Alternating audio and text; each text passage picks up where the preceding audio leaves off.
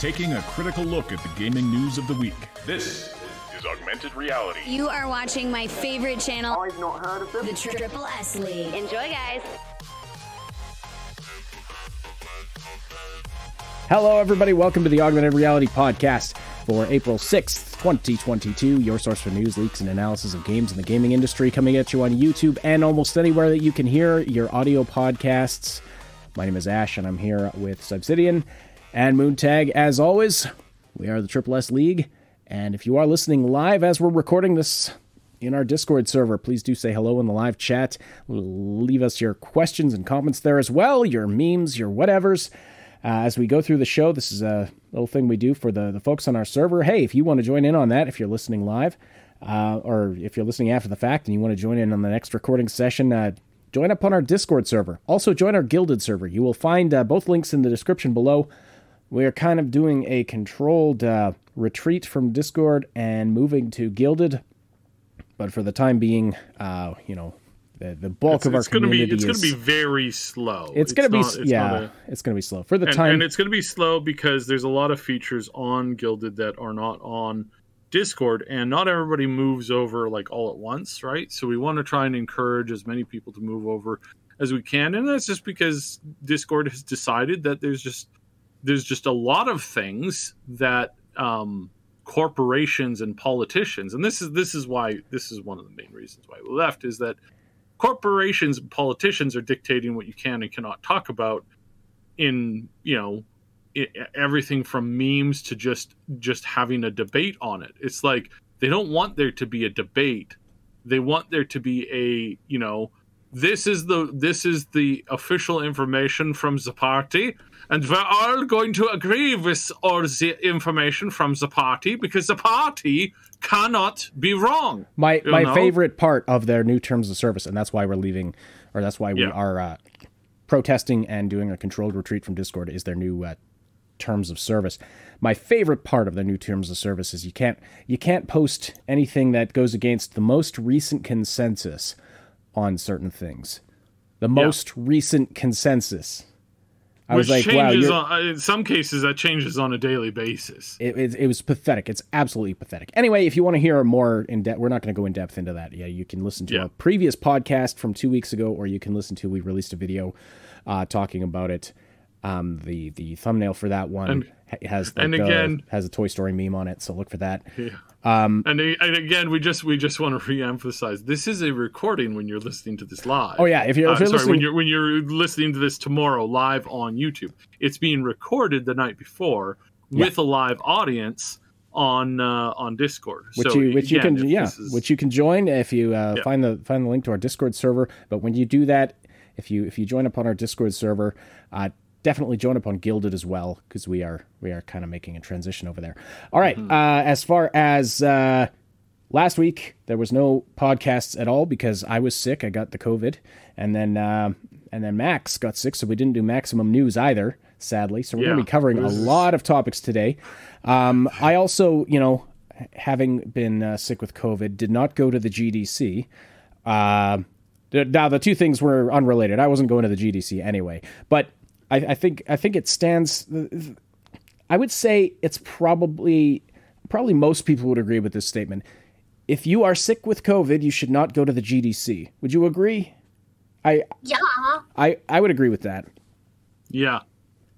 It's like, don't go spreading it around. Like, generally work tells you don't come to work if you're sick either. It's just rude and unproductive. Mm-hmm. Yeah. But Saib, you had something you wanted to say about that. Yeah, well, I just finished telling the audience here. So I had an experience when we first started doing like the conventions as an actual like company. Our first thing that we went to on the first day, which was the night that we arrived, because we were doing a panel and some other stuff the next day. I think we're doing 2 panels the next day. It's like we sat down in this one thing to listen to a talk. It was pretty funny. It was one of the ones where it's like more comedy than anything.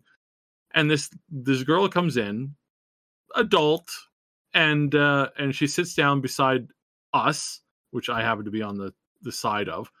And she turns to her friends on the left and says, "Oh, guys, I'm really sick with the flu. So like, don't touch or hug me." And I just couldn't stay away though, because I just wanted to be here so bad.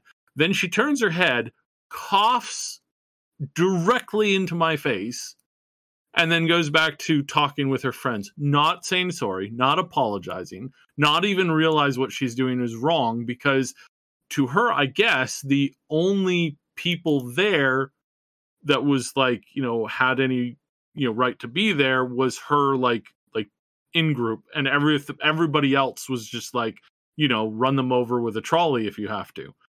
So yeah, great people. And turns out there was somebody at the GDC who did that, except they did that as a speaker, meeting other speakers, meeting other, people, meeting team leads and stuff like that. The people who go back and then correspond and talk with a whole bunch of people. This was so rude. Like, so rude. I used other words before we went live, but this was so rude to go to a convention, to talking with team leads, people who spend their entire day meeting and speaking with other people, and they go there to knowing full well, not only did they take one COVID test, they took 2 COVID tests. Both of them came back positive, and they decided, you know what? I'm special. I deserve to be here. I swear, if this was a zombie apocalypse, these are the people who will kill us all. I know I've been bit twice, but like, come on, I'm really important. They can't do this without me.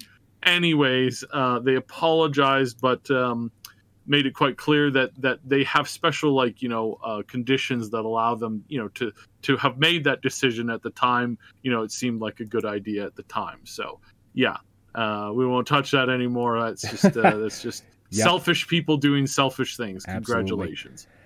So Ridiculous. speaking of conventions, E3's canceled.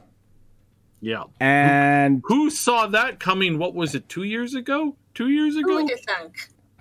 Yeah. I was going to say E3's canceled and absolutely nobody's life was affected.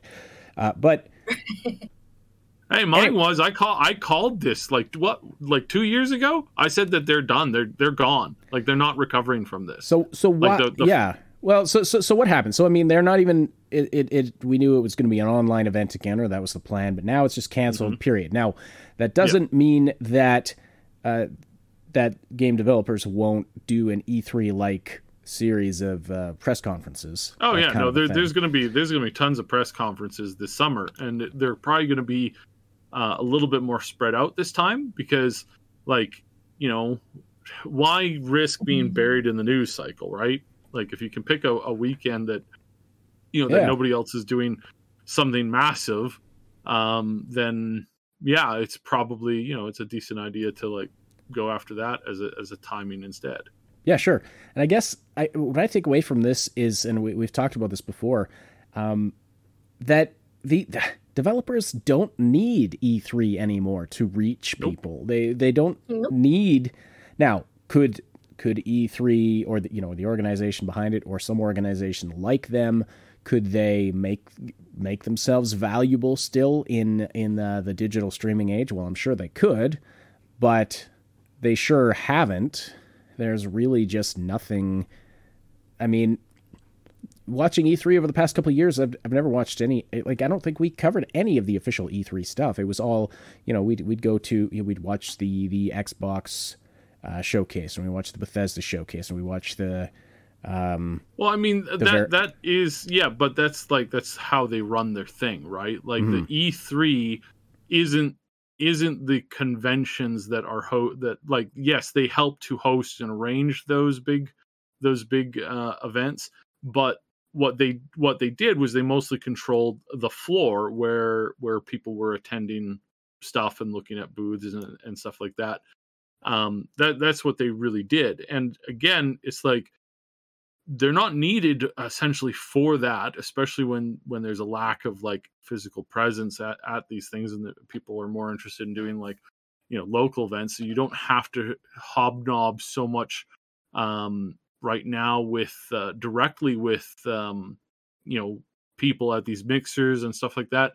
You can just literally go to Twitch, go to YouTube, see who's talking about similar genre stuff, and then be like, hey, would you like to talk about our game either online, or like maybe we'll fly you out for a special outing or something like that.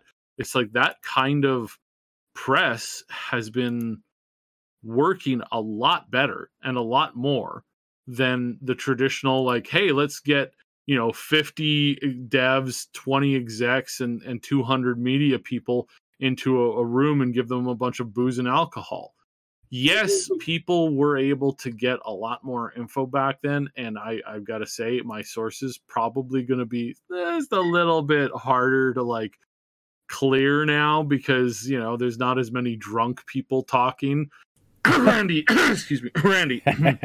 And there's just not going to be that much stuff going on as far as like rumors and hearsay and stuff like that. But what this does allow is this does allow more people to connect via Discord, via Facebook, via Twitter, via whatever tool that they're using to communicate, just plain old text, whatever. And there'll be more stuff like that. So that's kind of a good thing, because it does mean that there's a little bit more specialization in it. It's definitely not perfect right now. The Upper Echelon did a really good video recently on why you can't trust stuff and like trust reviews or trailers or media coverage at all on new stuff, because in almost every scenario, and I can confirm this, in almost every scenario, the story is basically scripted to be a certain way. The playtime, we never got our hands on an official like near release version of Cyberpunk. We were just not that special, and we never got to see the product that was nearing completion. And instead, we had to go off of like what we were being told by other people, and what we were being told by other people. A number of them we've talked to and we've communicated with over the years, and they ran some of our stuff. They got physical copies before the release date, and when we talked to them and said, how is it, they said, yeah, it's all good, and so that kind of, so that shows that we, even as like fairly skeptical as we were and had been because of all of the stupid, I posted this today, or was it yesterday? I think it was today, because Twitter, we're going to talk about Twitter in a second. I posted it on Twitter. It's like, I have been disappointed for the last like 4 years, almost nonstop, by big corporations making video games, because they just don't know how to. They just don't know how to do this stuff. They're too, something is wrong with the corporate system that is just driving these products into the ground. Not all of them, but most of them. And we hope that we're going to see a change around in this. We're hoping that, the next Witcher is going to be good. We're hoping that the next, Bethesda product is going to be good.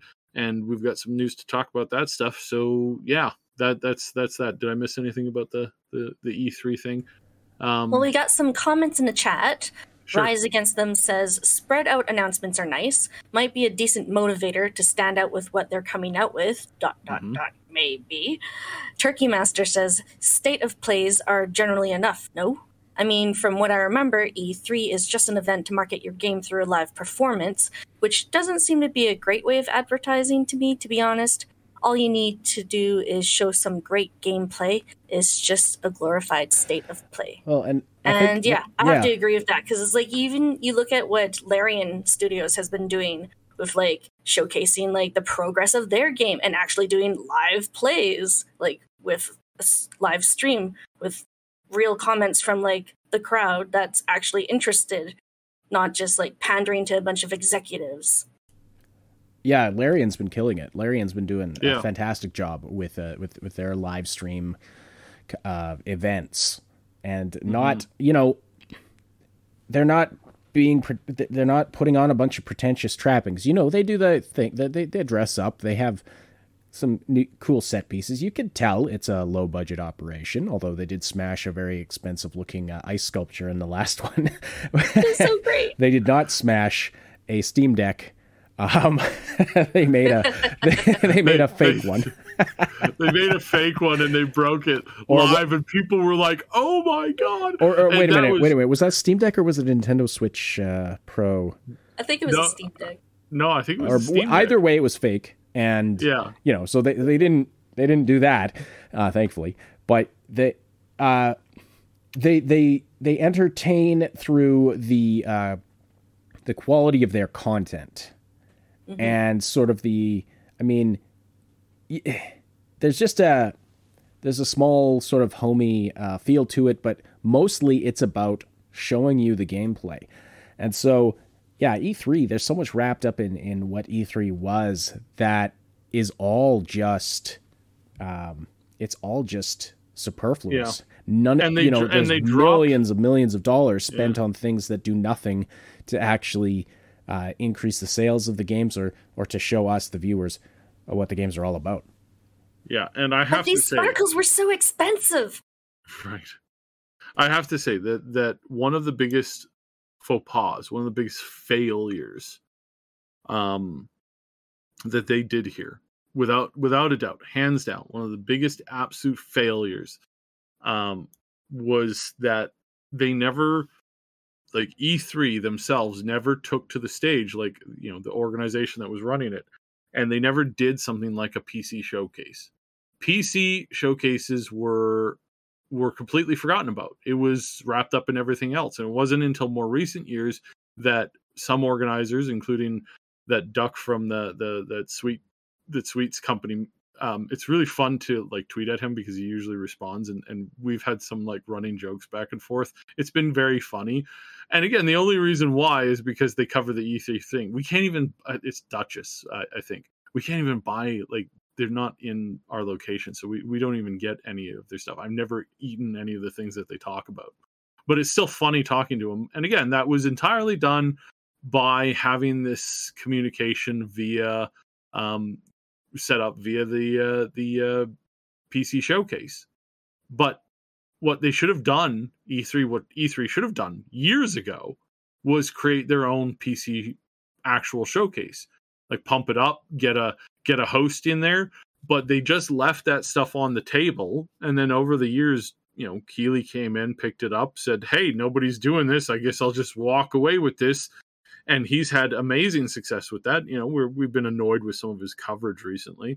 How like, something's wrong when one game that's like not loved by the fans, like hardly at all, it wins every category that it's in. Well, the Game Awards have just been garbage, period. Yeah.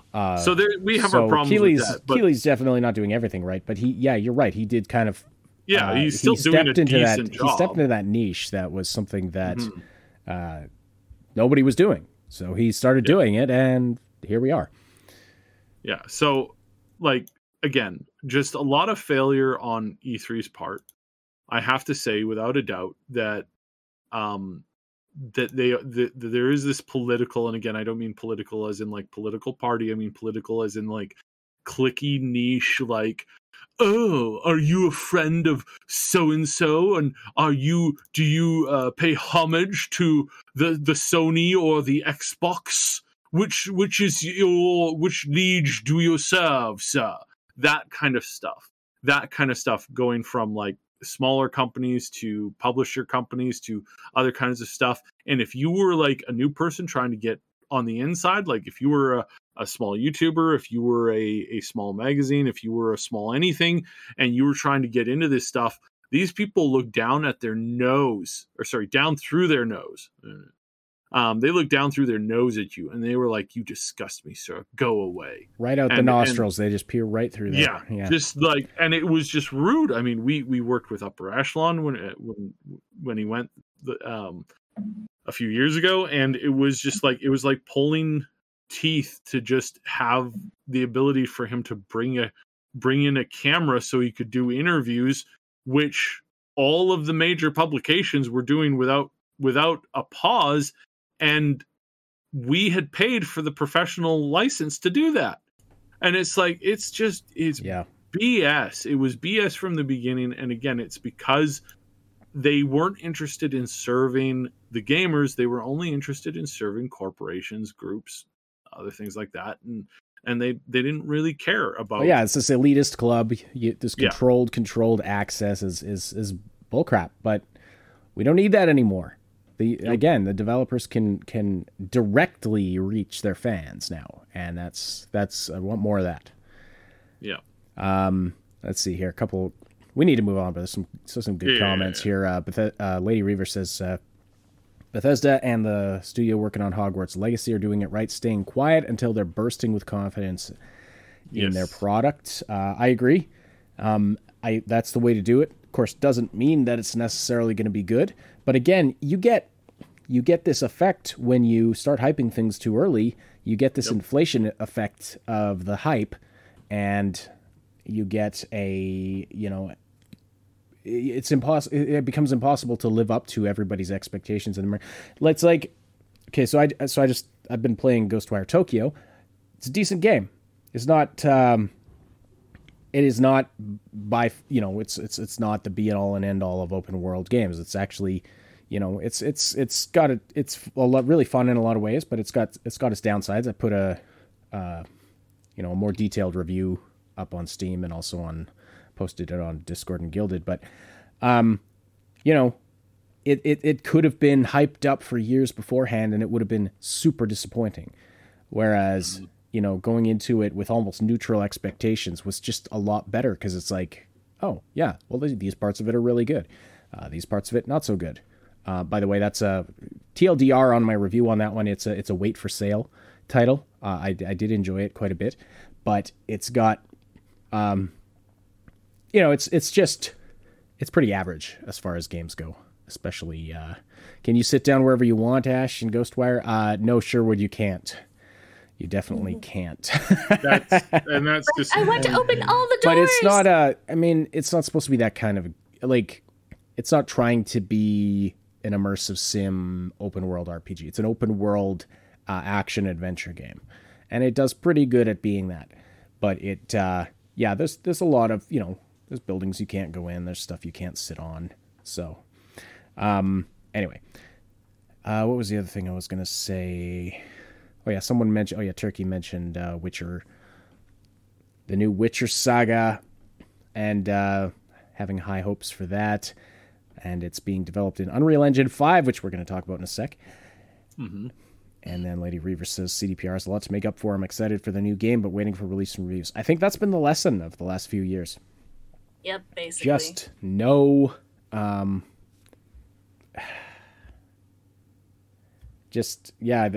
The overhyping is I've taken to calling it hype fatigue, and I don't have the patience for that anymore. I mean I've often said riding that Cyberpunk hype train was a lot of fun while it lasted, but looking back, it's like, what was that all for? For a game that we don't even talk about anymore. So okay, so let's see, what should we talk about next? We got Starfield, we got Unreal Engine. Well, I mean, let's hop over to Bethesda and then go into the Unreal Engine. So, some more screenshots were leaked. We're not showing them because they're leaks. They're also not that good. Like not that they're showing bad stuff. It's that they're like close-ups of like seams and stuff for like seams of thing. I don't want to describe them too much, but they're like objects in like placeable objects within the world or something like that. And it's like, so that's the leaks. So the leaks, not big. There was a couple of interviews. That's more so what we were going to talk about. But the leaks, all they really showcase is that we're not going to be playing the game in 486 anymore. Like people had a lot of complaints when 70, obviously for 76, but also for Fallout 4, that it wasn't graphically stunning, And again, the joke in that is that, this isn't that graphically stunning. But you can make a version of Fallout 4 and a version of Skyrim with 20K graphics. You can do that if you want to, and it's weird to me that there's so many people are so angry about like, they need to change their engine out because I want to look at 2K graphics. It's like, there's packs that you could just install for Skyrim that turn it into a 20K game. I mean, it's massive. In fact, you need a terabyte engine, but it's like it's there, and it's like. Well, it's like okay. Bethesda even released their. You know, I'm not saying they did it as good as the modders did, but they released the upgraded graphics versions of it. So it's not a limitation of the engine there. Yeah, no, and that's what I think people are like, kind of like cutting them short on, is that obviously people are still upset about them for 76. They're upset about the idea of having to wait for Bethesda to fix their games after release. Yep. Everything's so buggy, all that kind of stuff. And for a long time, the community really joked with them about that. And when asked, people weren't actually that negative about it. And sales reflected that, like hands down. The sales of the players of these games did not warrant or suggest that they were upset about the bugginess. They kind of laughed it off, and then they had some patches and it was fixed. And it's like it wasn't until, you know, number 4 and especially 76 came along that people got really, really angry, like legitimately angry. And that's because the bugs had gotten to the point where it was just an S show, and they couldn't do anything. They couldn't play the game. They couldn't play with their friends. It was just a buggy mess that they had gone too far on. Now, Bethesda knows this. They have learned their lesson. I know they've learned their lesson. They've been quite vocal about it. They have done that. They have gone well past what, you know, when BP, you know, did that big oil spill and they killed all those sea life, and, you know, then the guy got on South Park and was like, we're sorry. Okay, it wasn't actually so it wasn't actually it wasn't actually anybody from the company, but that, like, their apology that they gave to, you know, people in the coast and all this kind of stuff was like, it was blasé, it was corporate up the yin yang, and it was just not cool. The apology that Bethesda has given has been like way more sincere. Like when Todd is like talking in one of these interviews, and he's like, we really messed this up, and it really bothered a lot of us. It's like, he's being real there.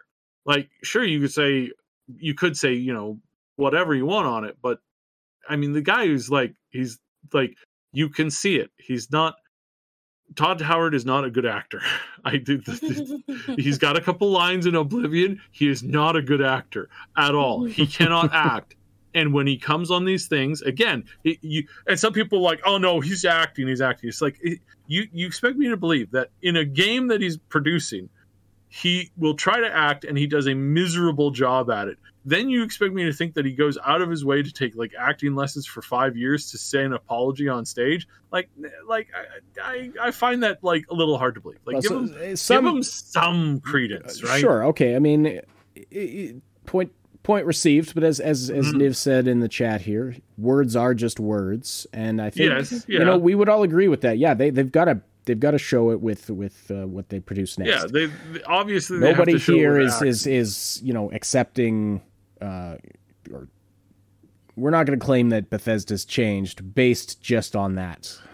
Yes. No. So, in any case, right. So let's talk about what has been said about Starfield. So now this is the quote I found here, and now, I don't know. This seems pretty. This doesn't seem like there's all that much here to me. But you know, you tell me if there's something that you're pulling out of this that I'm not seeing. But we've got Emil Pagliarulo from the studio saying you're going to create the studio's first new IP in 20 years is one thing. Actually pulling that off is a different story. It's been so awe-inspiring to watch Starfield morph into this amazing game little by little. And with us covering so much new ground, there comes a point where you're working on a game and it's just kind of a mess, especially early on, because newsflash, that's what game development is. Well, this is very wordy. Mm-hmm. But then you get to that point where the systems really start to come online and things start to work really well and gel. almost sounds like he's talking about BioWare Magic, but let's not go there. And you see everything forming into the vision you had when you first started on this crazy journey. When that first happened with Starfield, it really was an, oh wow, yeah, this is something really special. Players are going to lose their minds. Okay. That got me 0% excited. I mean, we've heard this kind of thing before, so... Yes. Now that's not really the, like, you gotta read past this, because it's exactly what you said. It's a word salad. It's corporate speak. It's corporate speaking to professional interviewers. It's the stuff around it. It's the news that we've been getting from sources and stuff close to people that report on this stuff. And the reports are that this is looking up. That this is really looking up, and it's looking up way better than any game they've ever released before. And their decision on, basically, Bethesda's decided to be quiet on it and to follow to not overhype it, to be direct, to be honest, and to be not to like try and overamp it. And so for that, we kind of have to give them some prompts, because again, what they're talking about is they're talking about the journey. They're talking about the special like nature of this, how this has like really grown on them over the past few years. That wasn't the speech that they were giving us when it came to 76. That wasn't even the speech that they were giving us when it was Fallout 4.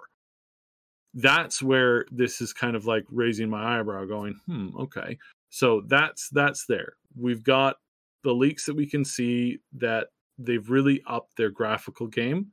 They've really upped their lighting. They've really upped their general like stuff with their engine, and we're hearing more and more rumors.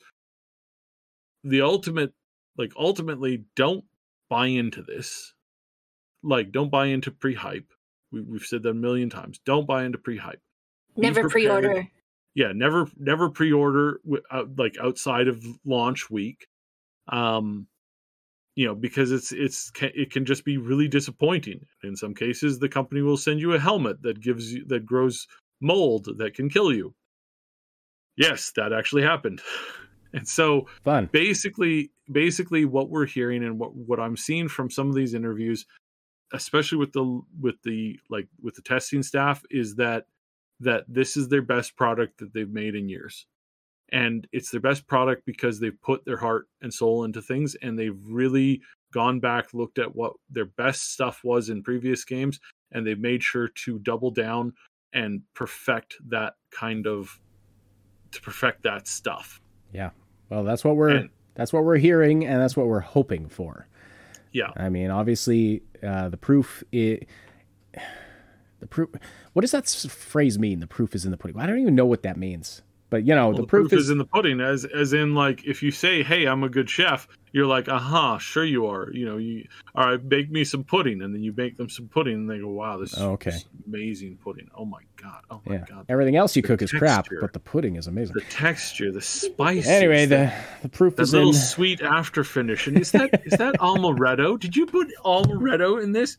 Oh my god, I didn't even think of that. And you toasted the almonds. Oh my god. Oh, this is so good. It's so good. It's so good. So yeah, the proof is in the pudding. Absolutely. Pudding used to be like when that term was invented, pudding was was basically like the best thing that you would eat in that week. That was the best thing you were going to eat that week, was going to be, that magnificent pudding from somebody, whether it was your aunt or whatever. I'm getting into the weeds on that. It meant something really awesome. That's what it means. Yeah. So we'll see when this game actually comes out if these hopes are warranted. But yeah, absolutely. Like a lot of you are saying, like, we're not letting Bethesda off the hook either. We're not going to be hyping this game. Don't run out and pre-order it.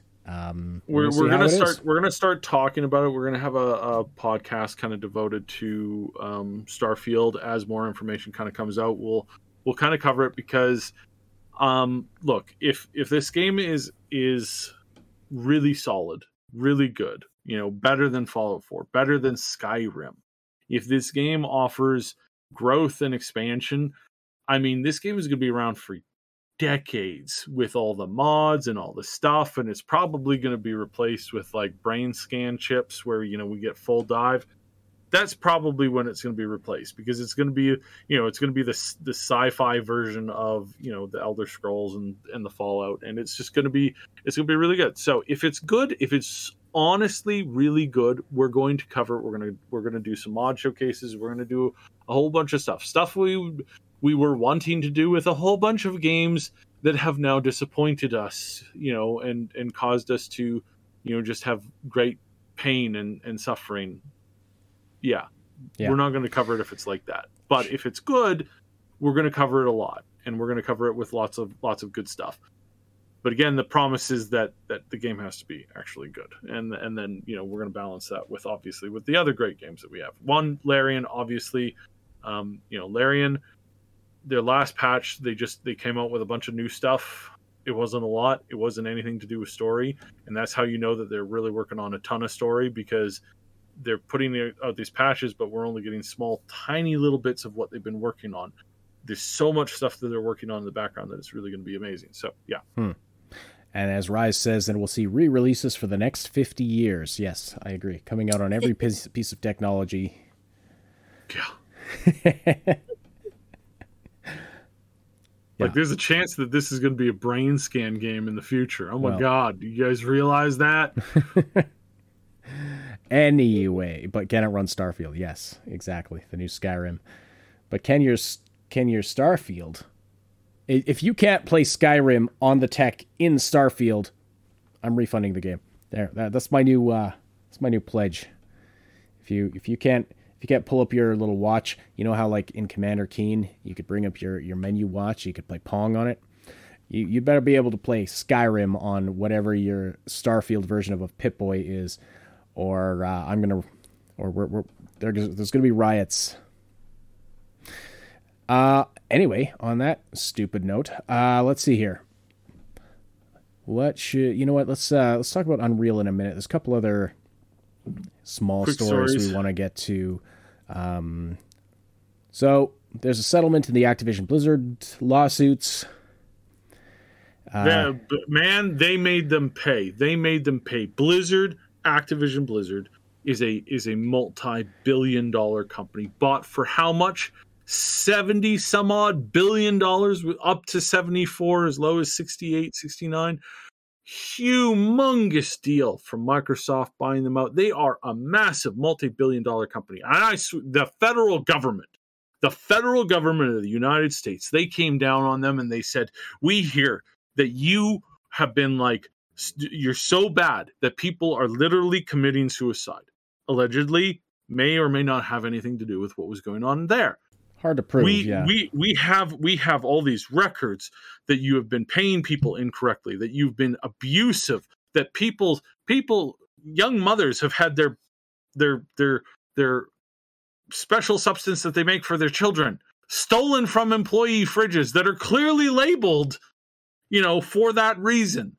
And they had to put locks on it. Just thing after thing after thing after thing. Bobby Kotick himself, he called his secretary and threatened to kill her. Whoa. Allegedly. I was going to say, you better... Now, this has been all going on, and the evidence has been quite damning. And we've got to say that, yes, the federal government of the United States, the leadership of Joe Biden in his glorious leadership has come in, and I'm not trying to get political here, but I have to say this. He came in and he brought justice. It's a multi-billion-dollar company, almost 10% of $1 trillion, which is insanely huge. He came in and said, you guys got to go fix that company. And those feds came in and they said, you guys make $20 million a day. Guys, we're going to sue you. All these women that have been brutalized, that have been treated just absolutely horrendously, this evidence, this overwhelming evidence, we found you out and we are going to sue you. How much do you make a day? 20 million? Okay, we're going to sue you for about $17 million. That's right. One day of 365 days a year, you're not going to make, well, you're still going to make like 7 million, like 5, maybe 6, maybe 3, $4 million that day. But still, this is going to teach you to insult women, drive them to suicide, allegedly, threaten to kill them, allegedly, do all this stuff. Yeah, this is gonna learn you, and we're gonna say it. We're gonna make this so that you know. There's the state. The state is suing you too. They're suing you for $250 million to begin with. That's their bottom line. $250 million. We're gonna tell them that actually this supersedes that, and if they're not going to be able to sue you for $250 million because you're paying the $18 million here today. You know, the $18 million, because again, that $18 million, that's going to bite you guys in the butt. That's going to send you guys to the poorhouse. I mean, you're going to be so ashamed and horrified at what you've done with the again, how much do you make a day? 20 to $25 million a day. Wow. And the California government's suing you for how much? $250 to $450 million? Oh, wow. Well, I mean, you know, it's a good thing that you have a bunch of people that work for you used to work for the federal government like 2 and 3 administrations ago. Yeah, just like, you know, it's really good that you have all these people. And we've decided to sue you for the $18 million, which in retrospect doesn't really, you know, it's not really that much. But I mean, it's going to hurt. I mean, you know, that's at least half of Bobby's like weekend, like, you know, whatever he does on the weekend with a bunch of, he's, you know, well, hell, he's not paying young it. ladies. Come on, and give me a break. He's not going to be paying that money. Yeah. So yeah, that's the thing, and that's as you can tell by that long-winded, storified rant. I hate this. Well, it does seem pretty low. I just want to clarify that what's been blocked as far as the other, you know, the California lawsuit is that claimants who, I've got it highlighted on the screen here. Yeah. Claimants who apply to receive money from the EEOC settlement, that is that's the $18 million one we're talking about, which is being filed by the U.S. Equal Employment Opportunity Commission. If people receive money from that, they waive the right to receive monetary relief from the DFEH lawsuit, which is the one being filed by California. So it doesn't mean, at least unless there's some information that's not being listed here, they might, you know, Blizzard still might have to pay out over the they might. California it's going to be a lot harder. It's going to be a lot harder now. A lot harder. It is going to be a lot harder. But in any case, it does seem low. It's going into a fund for claimants who worked at the company. It says starting in September 1st, 2016. That they clearly didn't edit this very well. So I don't know what that actually means. Starting in September 2016, maybe that's supposed to be. Starting after September 1st, 2016. But in any case, I mean, yeah, that for the egregiousness of the claims, it does seem low. Now, of course, then there's the difficulty of what can you prove. And again, I mean, this is like this isn't going to stop them from doing this behavior. Like they made hundreds of millions of dollars off these people. And now they're being forced to pay after all these years, after years and years and years and years of abuse and neglect and all these other things. Again, allegedly or not. And there's more and more evidence coming out to prove that pretty much all of this stuff is like kosher. There's more and more evidence coming out to prove this. And what we're seeing now is they're going to pay not even the full profits of a day. Like, not even the full profits of a day. That's ridiculous. Bobby Kotick has just got to stop talking. I mean, his statement here, our goal is to make Activision Blizzard a model for the industry. Okay, you've already lost me. That is not going to... Give me a break. That is not going to happen while he's in charge, for damn sure. And we will continue to focus on eliminating harassment and discrimination from our workplace. Okay, well, why did you let it be there in the first place? Like, the way, corpo speak, absolve, obviously talking around it in such a way that it's like, well, I had no idea this was going on. Well, I mean, how, first of all, and yeah, right, secondly. This is my personal opinion. My opinion is that he knew full well what was going on. That's just my opinion, my non-suable opinion. But, well, we'll see. So, yes. So they're going to pay out pocket change, as is sadly typical in these situations, unfortunately.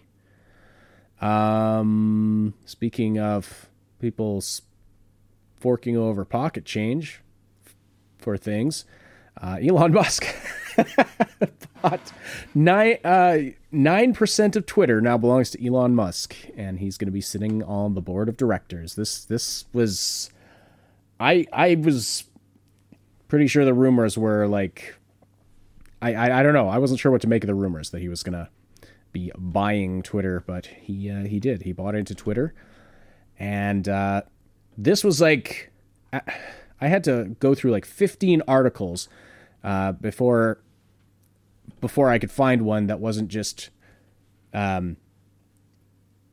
idiotic mainstream journalism psycho drivel complaining and whining about Elon Musk, or trying to make fun of him for all this, or trying to make it out like he's just some overgrown child. Come on, the dude's putting rockets in space. Stop pretending like he's an insignificant force on the planet right now. Like, so the articles that I was reading about this were just stupid, and were actually a fantastic example of the state of journalism. But anyway, this one from the New York Times, of all places, is actually just kind of reporting the news on this. So that's the one I chose to put up on the screen here. But anyway, so he is, as the headline says, he joins Twitter's board. Pitching ideas big and small. So he bought 9% of the company, and you had some insight on this, like as to why they offered him a board seat, because they offered it to him. Twitter offered him a board seat after he bought this pretty significant stake in the company. Although it's obviously a minority stake, but it is a big stake in the company. Anyway, what are your thoughts on this, Seb? And live chat, I want to hear your thoughts on this too. So I was just typing a reply. Some people are like, why should we trust, rich people? It's like, well, there's trusting rich people, and then there's trusting people who are inventors and who are rich because they do things that are very good for society. Do I trust Paris Hilton? No. Would I trust her great-grandfather? Probably not. Because again, not people that went out of their way to create good things for people. Would I trust the original Henry Ford? Well, probably, depending on where in his life. After the riot, I would, because he went out of his way to make sure that he was paying the most for any job in the United States, because he wanted the best people to come and work for him to create the best products so he could sell those products for the lowest price. You don't get that in any other system. You don't get that in a system where smart people are not valued. Do I agree with everything Elon Musk says? No. Do I think that he's better than giant corporations who have been consuming things like Twitter and the internet and who want to control them and destroy them? Yeah, actually a lot more. Is that our only option at the moment? Pretty much. Because again, there's been a lot of people who have attempted to create a Twitter, alternative, right? Yeah, thank you, Moon. There's been a lot of people who've tried to create alternatives, and none of them have worked. There's some that are slowly getting more and more, that are slowly getting better and better. And we look, so you look at the thing, and right, and you're like, well, first there was AOL, then there was MySpace, then there was Facebook. Yeah, and you know what happened between AOL and MySpace, MySpace, is that the giant corporations and the giant government lobbies and all of these big shareholders were like, hey, we're not interested in losing money anymore by having a defective, useless product that nobody wants to play or use or interact with. Is there some way we can make these things now the permanent, like, upper class of, like, the thing that everybody has to use? And that's why we haven't seen Twitter drop, despite the fact that they weren't making money for so long. Despite all these problems, more and more we have government stepping in to fix the table so that the one thing that everybody's forced to use is the one thing that people are using. That's a big problem, because now it's not about creating something that can rival or put down or compete against these big things. Now it's these things are now working with government to make new rules. And anybody who's willing to stand up to them and say, you know what, I really don't agree with that. And you know what, I'm gonna use what I can to, like, force you to change. I'm not going to trust him, but, like, he's better than every other alternative that we have right now. So, like, well, I want to echo that point. Like, yeah, there's questions in the chat, or in the live chat, is talking about right now. They're talking about why should we trust this guy. They're also mocking me for my terrible segue. You know what? I can blame my COVID brain. We didn't.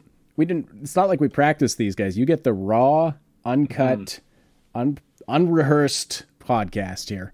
Like late at night too. We should add. Like, yeah, it's later in the evening. It's almost 9 o'clock, and we've been up since early this morning. So yeah, but, like, do I trust Elon Musk? No. I mean, here's my philosophy on it when it comes to people in power, whether they're politicians, whether they're business people like this. It's about track record. And if we talk about, I look at Twitter, I see it is broken. It is just broken, awful to use. I hate using it. It's a cesspool. Yeah, exactly, Moon. And I want your thoughts on this too in a sec. But, and then I see Elon, who is, clearly he's a little bit kooky.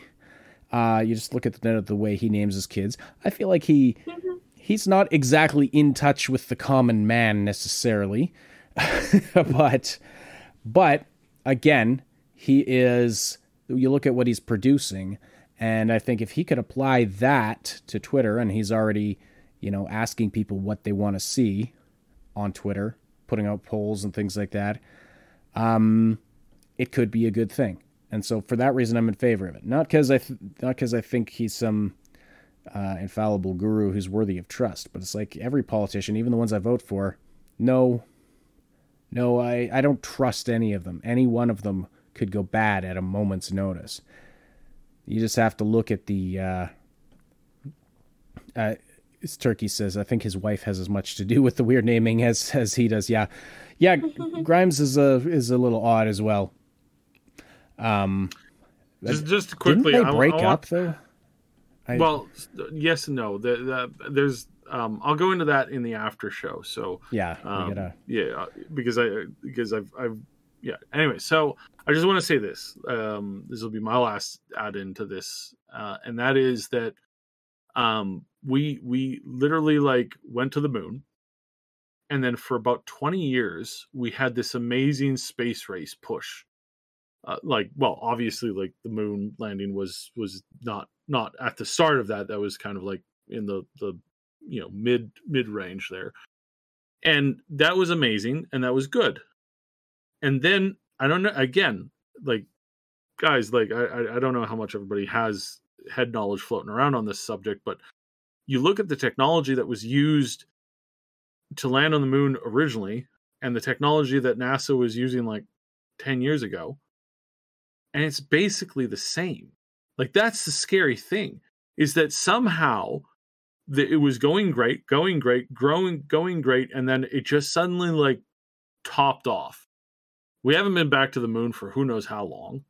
We haven't done anything in space that's really noteworthy. People were still flying the same shuttles that they were flying 30 years prior to that. They still had cockpits that looked like a bizarre, like 1970s technology push. And there just wasn't any new progression being made in anything in the field. Like literally nothing. A handful of probes. That's about it. Well, I guess now you look. I thought it came down to them just not wanting to fund it, or like, you know, why go back? We've been there a whole bunch of times.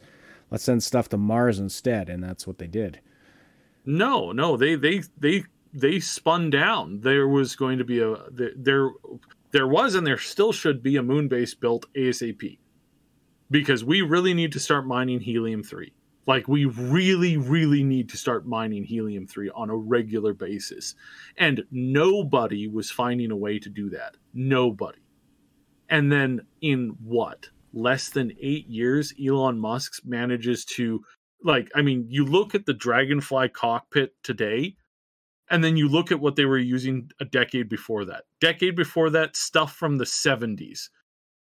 Today, touch screen, everything's like electronics is like super amazing. They have like all these like backups and stuff like that that's hidden in the walls and all this stuff, and it's absolutely amazing. It's absolutely amazing. It's like it's so cool. It's almost like the government can't do anything worth shit.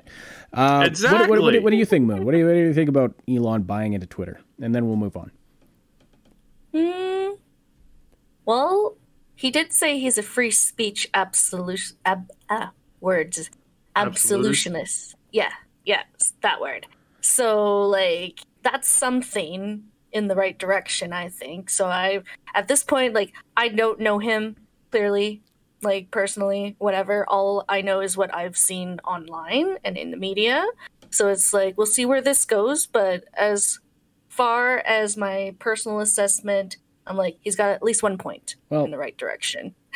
I agree. So, and someone who's willing to be publicly in favor of free speech, as kind of person that I want more of those people in big tech, because it's getting ridiculous. It's getting ridiculous. The anti, I mean, you've heard our thoughts about that with the whole thing with regard to Discord.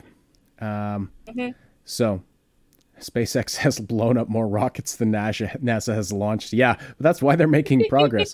Oh, and Shua also. Right. Shua's called it. He knows why we didn't go back to the moon. We didn't find any cheese there. Why go back? All right. Speaking of innovations that are copying. Oh, my segue game is not solid tonight. I will give you that one. I'll just blame the COVID brain, like I said.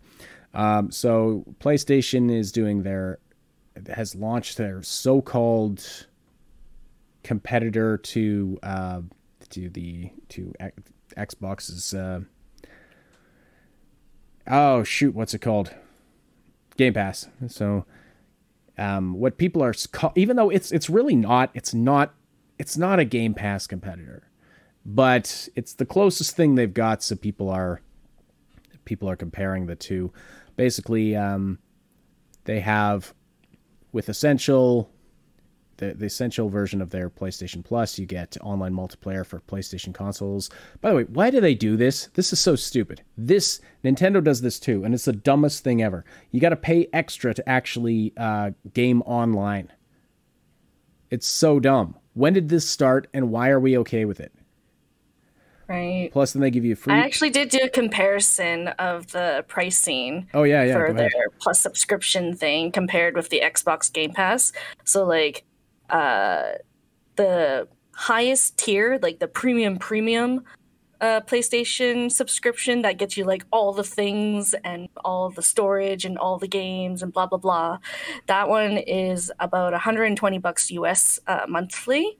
Or no, wait, hang on. That's too high. I counted it. It was like no 120. What was it? I had it pulled up for a second here. But either way, it was like pretty comparable. It was $120 yearly. bad. So $120 yearly for the highest tier of PlayStation subscription, and it's pretty comparable to the Xbox one, which is about $115 USD yearly. Mm-hmm. So it's like it's a step in the right direction, I guess. But it's like, wow, you guys are kind of late to the game. But they're also they're offering less though. They're not offering no, right? This Xbox, you're still getting, you're getting this massive library of games plus day one releases. They with the PlayStation 1, again at their base level, you get 2 free PlayStation games a month, cloud storage, and store discounts. That's what you're getting if you're paying. That's the $10 a month, basic. If you bump up to the next tier, you will also get up to 400 PS4 and PS5 games available for console download only. So not on PC. It's for console only. Their premium, which is the the highest cost one, up to 340.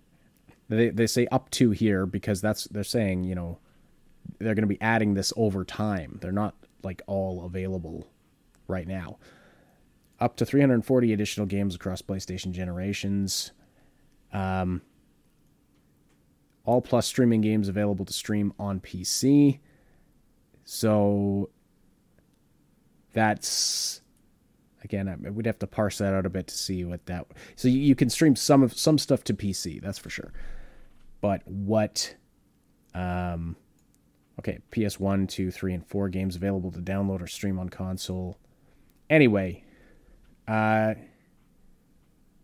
don't know. This just doesn't seem to have the competitive power, I think, to compete with what Xbox is offering. Mm-hmm. Right. And yeah, she was. Yeah, I don't think it's. I don't think it's going to, like, I think it's obviously it's like they're like, oh yes, this is our competition. It's like, are you going to be able to play some of the top games coming out, that month on there? And I'm going to say I'm probably pretty sure you're not. Yeah. I'm probably pretty sure that's not going to happen. And it's because this isn't what PlayStation does. This isn't their, game, as it were. This is their, this is their attempt to kind of catch up on something that they've been behind on for quite a while. Sure. So, yeah. Well, she was making the point that this isn't to sway people away from Xbox. This is an answer to Sony loyalists who have been waiting for something like this, and I'm inclined to agree. But they need something to sway people away from Xbox. As it stands right now, if I were going to pick up a console, I wouldn't even have to think about it. It would be Xbox because just you can get so much more for the comparable price. But I'm happy with my PC, and that's expensive enough. Right. Starfield, yes, Starfield. And they already increased games to $70. Yeah, that's true. Yeah. So I mean, I wouldn't again. I think that PlayStation has been doing a lot to not be the best that they could be. They have been letting this really bad crony capitalism kind of stuff impact their decision making. Before, they used to be really honorable and really they were really interested in doing the absolute best that they could do with the people that they were working with. And slowly over the last few years, we've seen it get worse and worse and worse. And again, these things tend to be like yo-yos. And I suspect that PlayStation will hit a bad spot in somewhere in the future, and then will self-correct and will become better. They'll probably get some leadership in that's more interested in growing the brand and keeping it healthy than hitting a particular growth every year in a bottom line report. Because that's what happens. And again, I'm not the genius who thought of this. The guy who created Apple was. So he pointed that out, and we pointed it out on the show many times. When marketing people become your CEOs, your company is doomed. Mm-hmm. And unless you get rid of them and replace them with people who are interested in either making, customer service as their category, or expansion, or growth, or technological advancement. And that kind of ties in with what I was saying about the moon. It's like, and NASA and all this stuff. It's like we've had these companies that have literally been sitting, these giant government agencies that have been sitting there filing in weekly reports because that's how they pay the bills, and they're not really interested in pushing any new thing yet. Again, Elon blew up a lot of rockets. Yeah, way more than NASA did, but he also perfected the self-landing rocket, the reusable self-landing rocket. That was something that NASA could never have dreamed of. Yeah, and it's so weird too. It's so weird because I've been listening to a lot of like Dimension X and like really, really, really old, like 1930s like sci-fi. And they had self-landing rockets. That was a thing in sci-fi almost 100 years ago. And NASA looked at it and said, nah, never going to happen. And you had PlayStation look at the, the hey, like, let's make an online pass and give people free games to play. And they looked at that and said, nah, not really our thing. Right? And it's like, well, what is the thing that people want? What is the thing that's been driving the games industry lately? It's like, yeah, it's a lot of things, but streaming and access libraries have become more commonplace. Not that I don't actually like that. I wouldn't actually want to be on the Xbox thing. I mean, sure, yeah, it's great for games, but I actually want to. It's this really weird thing. I want to own my own products. I know it's so backwards and like what a boomer way of thinking, but it is. And then you enter the question of, can you own stuff anymore? But yeah, I mean, your point is taken. All right. Quick interlude here. So you are listening to the Augmented Reality Podcast. As you see on the screen, we cover the critical gaming news of the week. Please see the links in the description to join our Discord server, where anyone can be a part of these recording sessions, and in the live chat. And our supporters on Patreon, channel members, and server boosters are welcome to join us after the podcast, which will be wrapping up in just a few minutes, for a post-show hangout in the audio room. So that'll be fun. And anyway, a couple more stories to get to here. So hackers hit some mobile game that nobody's ever heard of and stole $600 million. This blew my mind because it's like... Well, I mean, it wasn't exactly nobody's ever heard of it. Obviously not. Obviously somebody's... 2.5 million player base. It's obviously it's got some players, but... So hackers hit this game called Axie Infinity, and they stole... At first, I thought they had stolen the... When I first read this, like last week, we were going to talk about this last week, because this is one of these NFT... one of these games built on NFTs, which we've talked about quite a bit, and I don't know. I mean, again, you could talk about another problem with NFT games. What if the networks are hacked? But anyway, they stole a whole bunch of Ethereum and USDC. So they stole actual cryptocurrencies is what happened, which I guess were, people put their cryptocurrencies in the game to buy stuff, I guess. No, they battled the pets and then earned digital currency there, which they can then exchange for cryptocurrency.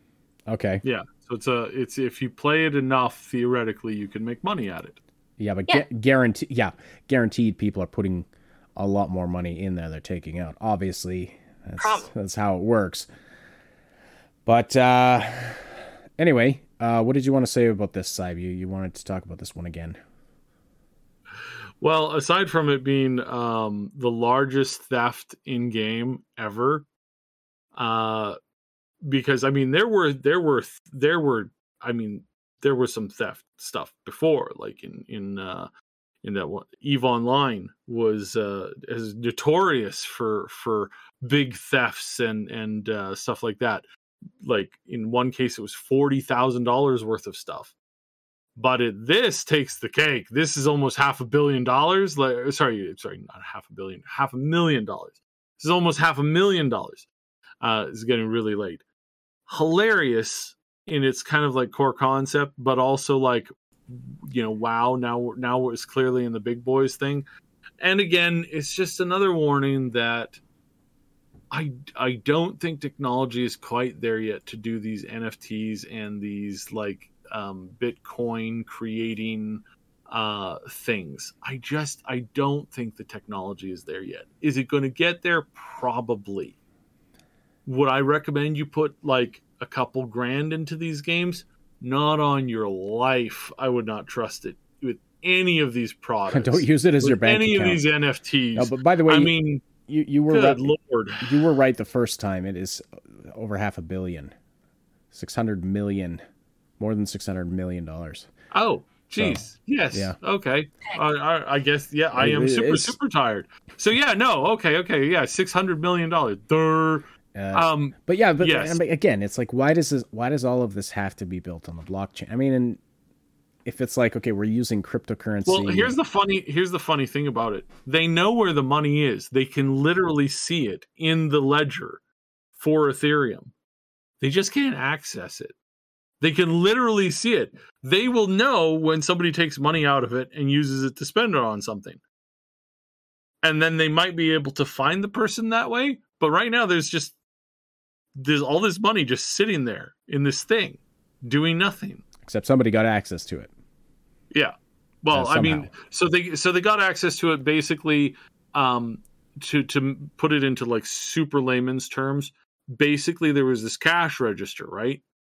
And company was using this cash register. And then this new salesman comes in and goes, "Ma, sir, you're still using the M1 cash register? Why, I've got a 75Z, top of the line, brand new, way better security."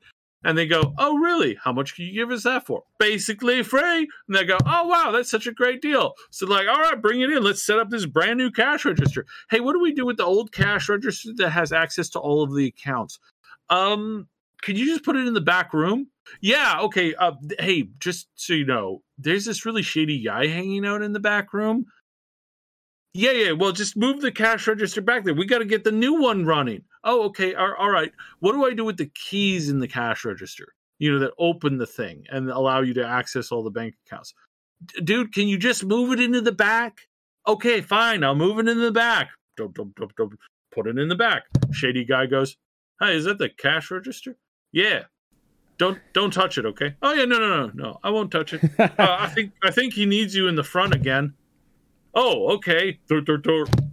Holy garbage. All of our money just disappeared. What happened? That is the, like, boiling it down to the most simplest form I can think of. I wish we had the budget to produce some of these things, or like animate some of your little rants like that where you do the voices and crap. Okay, so yeah, well, it's in the cards. We're working on something like that. We got to talk about UE5. So I was going to give more time to this than we're going to, just because we're getting so it's getting so late. But anyway, it's awesome. UE5 it's showcase earlier today. It's amazing. Go watch it. But the tech that they're showcasing right now, I mean, it just continues to blow me away. And yeah, so I mean, there's stuff that we have seen before, such as, I mean, well, it's still amazing to look at it in action, but the lumen lighting, the real-time bounce lighting that they've really, and to understand, from my research on this today, what I'm starting to understand is they found ways to optimize this stuff so well that they, this stuff, in addition to hardware just getting faster and faster, they found ways to optimize the bounce lighting and things like that just so well that these kinds of things are possible now. It is now possible, like with their nanite technology, to take a full cinema quality asset, as like you're seeing on the screen right now, to the kind you could use in a movie, and just drop it into your game world and have it just work, and not have to do to go in and grind out a whole bunch of different level of detail meshes, and the software just takes care of all that for you. The bounce lighting, again, just looks amazing. And I noted a couple other things. Their digital humans tool looks really like they're just creating great stuff. They have access to huge asset libraries. Plus, and I thought I can't believe this was barely a footnote in the, in their presentation. They have a mobile app that will let you scan real world 3D objects. You can basically do scanning and photogrammetry with your phone. So cool. To scan in high res models. I've been talking about this for a while. This tech, years ago, I was talking about this tech, how you're going to be able to scan objects in.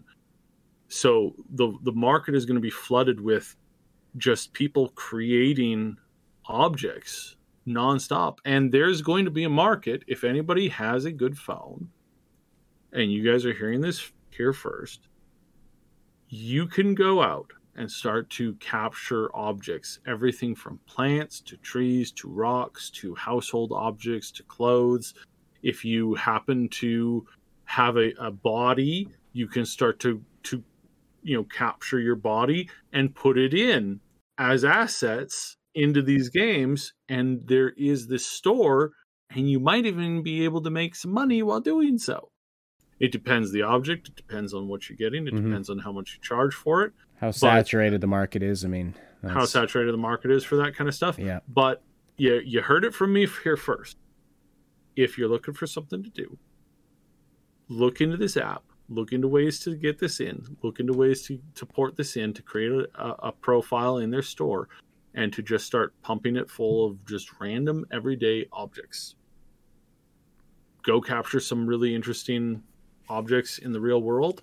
Go capture some unique places, some unique things, some unique creatures, or like fish and stuff like that, like wildlife, like anything you can fully scan. Wildlife is going to be a little bit difficult, but don't do something dangerous. But like, this is really cool. This is that. You have a friend who's a taxidermist. Yeah. Well, actually, taxiderm. You like go to stores, like really old, like vintage stores that have vintage stuff in there, and just start capturing stuff like that. It's probably going to make you guys a lot of money. Just saying, if you do it right, look into it a lot. Again, we're going to talk about this in the after show. But this is technology moving at a very quick pace in the gaming industry. This is what I've been talking about for a long time.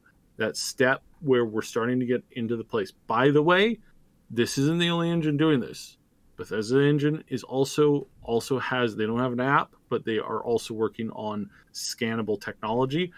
Porting that stuff to an app is going to be relatively easy, and things in the future, making games is going to get easier. Way. Well, I think that's easier. Because I wanted to, in talking about this, I don't want to just sit here and be like, oh, it looks so cool. And it does, because it does. It does. We could do a whole show on how cool it looks. But I want to talk about what this actually means for the industry. Let's talk about the fact that the first demo we saw, you see a picture of it on the screen right now, in sort of that desert sort of canyon kind of landscape with the woman walking through.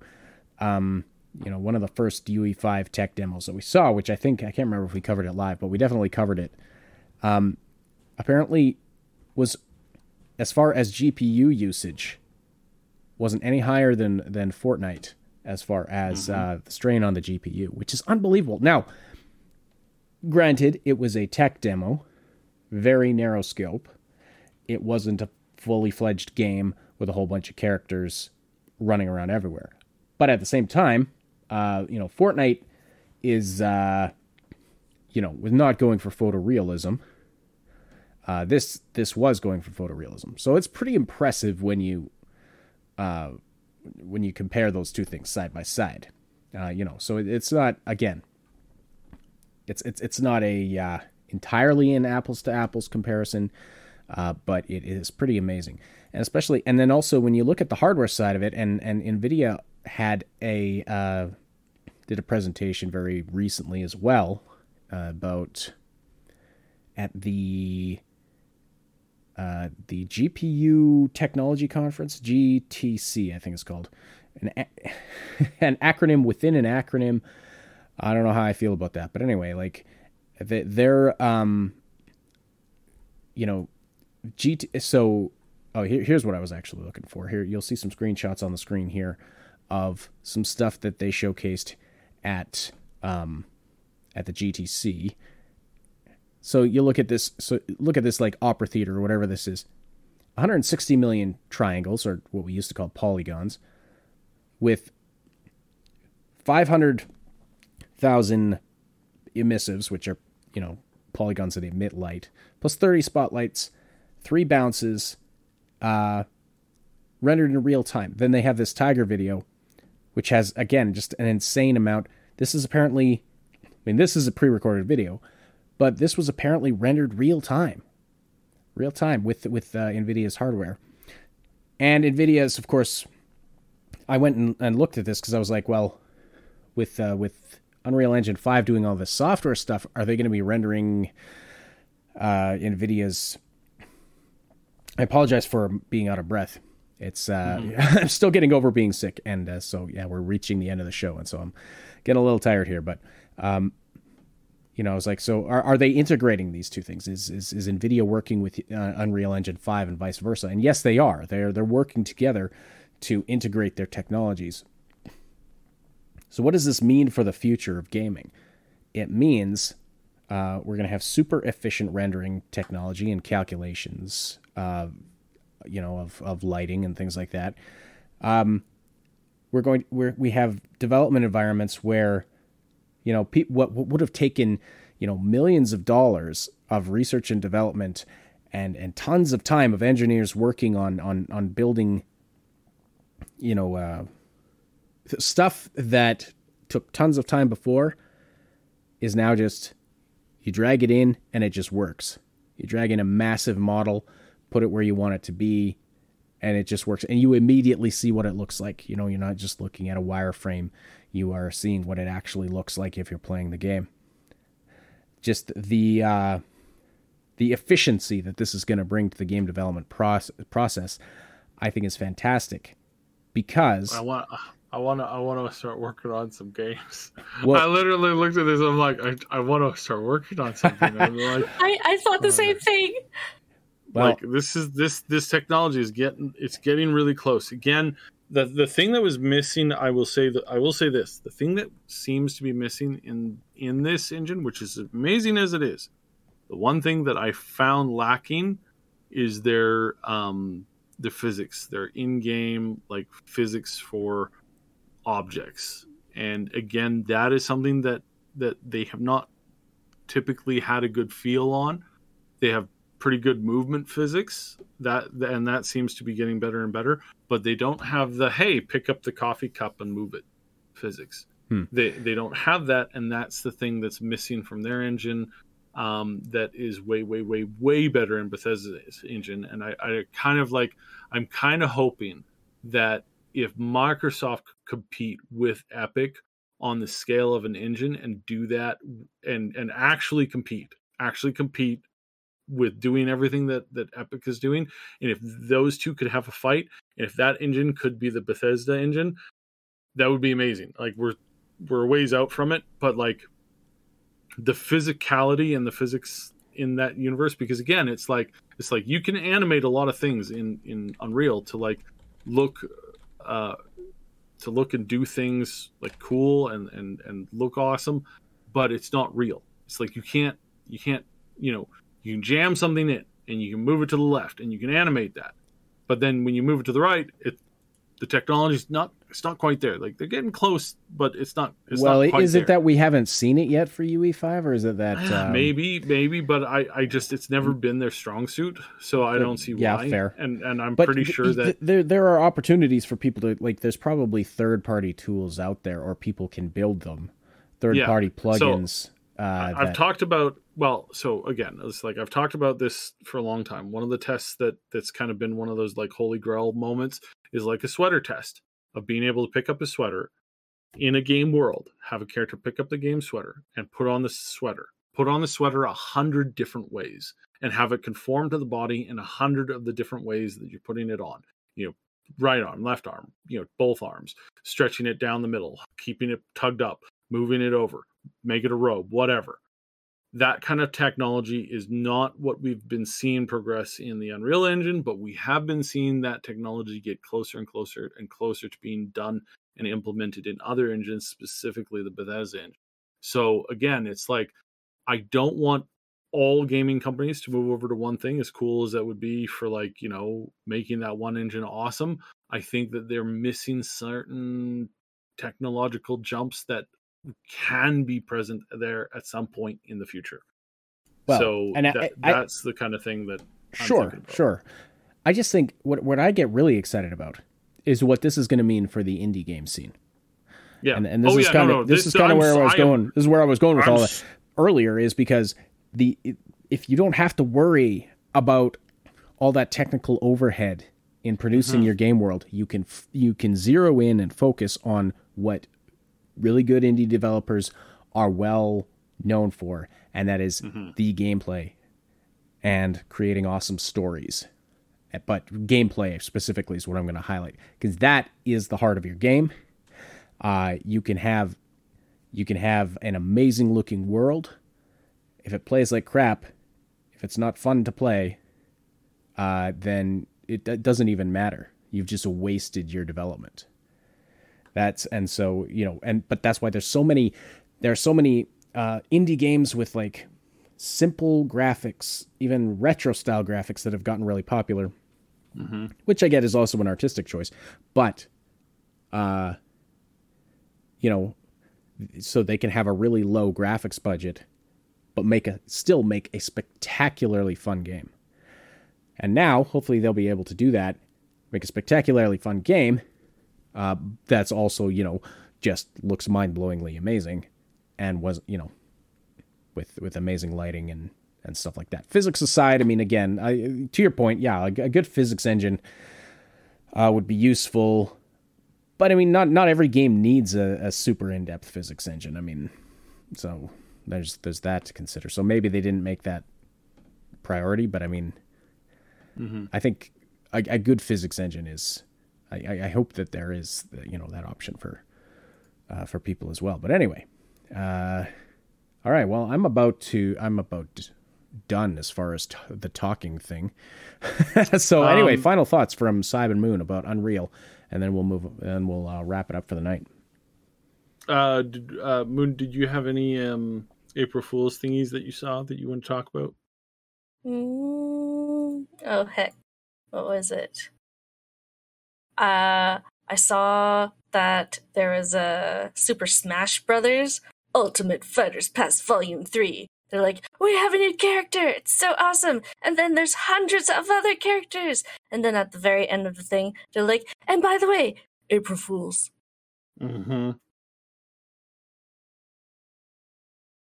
Sorry, let me unmute myself on the actual recording there. I do have this article pulled up. I wasn't going to jump into it because I figured we wouldn't have time, but so what characters did they actually say? They only mentioned one, Ira. Ira. Which is made from this, who is it? The original characters from like Denmark or something? Fire Emblem games. Yeah, Fire Emblem games character. This list that you sent me, I've got to say, I was a little disappointed because a lot of these were not good pranks. The Nintendo Flex, this was a good one. Nintendo Flex, that just looks like a Game Boy. Pretty much. Some of the more like nuanced ones was so Lost Ark did a VR version of their game. Yeah. That's right. They literally put all of their assets in their isometric hack and slash game into a VR world, and then created an entire a showcase, like a trailer, and they showed this, and it was hilarious. So that was pretty funny. That was probably the most like impressive one. World of Warcraft did some pretty funny ones because they just memed on themselves for the first time. This is literally for the first time in years. They actually memed on themselves and made fun of themselves for bad decisions that they've made in the last year. And again, a lot of people who've been following the Blizzard news were kind of shocked because this was something they stopped doing like 4 years ago, 5 years ago. They just stopped making fun of themselves. They said, we're too important to be made fun of. But now they completely like trounced themselves. One of the things was they were making fun of like all the systems that they've been creating, which has been one of the biggest complaints. And then they also said that they've created an endless number of worlds that people can go to. And in those infinite number of worlds, in one of them, there's going to be a dungeon that you can finish a few milliseconds before all of the other dungeons. And then everyone in the known universe of gaming will flock to that one dungeon so that they can get it done a few fractions of a second sooner. I thought that was really funny. Stuff like that is like, yeah, these gaming industries need to start making fun of themselves again so that they can so that they're not taking themselves so bloody seriously. Right. But agreed. No, that was it. It wasn't the greatest. It wasn't the greatest April Fool's Day one. And of course it's a couple days gone now, but I still thought it was kind of funny. I hid bananas in the kitchen. Made my kids laugh. They don't like anything too shocking or surprising. That was the extent of my April Fool's Day. I was still sick though, so whatever. Yeah. All right, everybody. Thank you so much for joining us today for the Augmented Reality Podcast. Again, if you want to join the live recording session, join our Discord server. Also join the Guilded, of course. We have a great online community in both of those places, kind of straddling two platforms right now, but we are, again, kind of making a controlled retreat away from Discord and toward Guilded. Plus, you can find everything else SSS related, the merch store, the Patreon, and a variety of other things down in the links. The links are all in the description below. Of course, subscribe here on the SSS Podcasts channel, and over on our SSS League channel, in which we have a variety of other types of content, comedy, and reviews, and game guides, especially tons of game guides. There's a series I'm doing called AI Plays, where we have AI playing video games. The response to the most recent one in that, of it playing Mario 3, I was blown away. I mean, thank you guys so much. So many views and comments on that. Check those things out if you like, or come back next week for the next podcast right here on SSS Podcasts. Also, stay tuned for Maximum News. Hopefully Max is healthy and is able to do the podcast, the other podcast we do on this channel this week as well. All right, our supporters, Patreon supporters and channel members and server boosters are welcome to join us for the post-show hangout in the post-show hangout room right now, if you're listening live. For everybody else, thanks so much for listening. We will talk to you again very soon.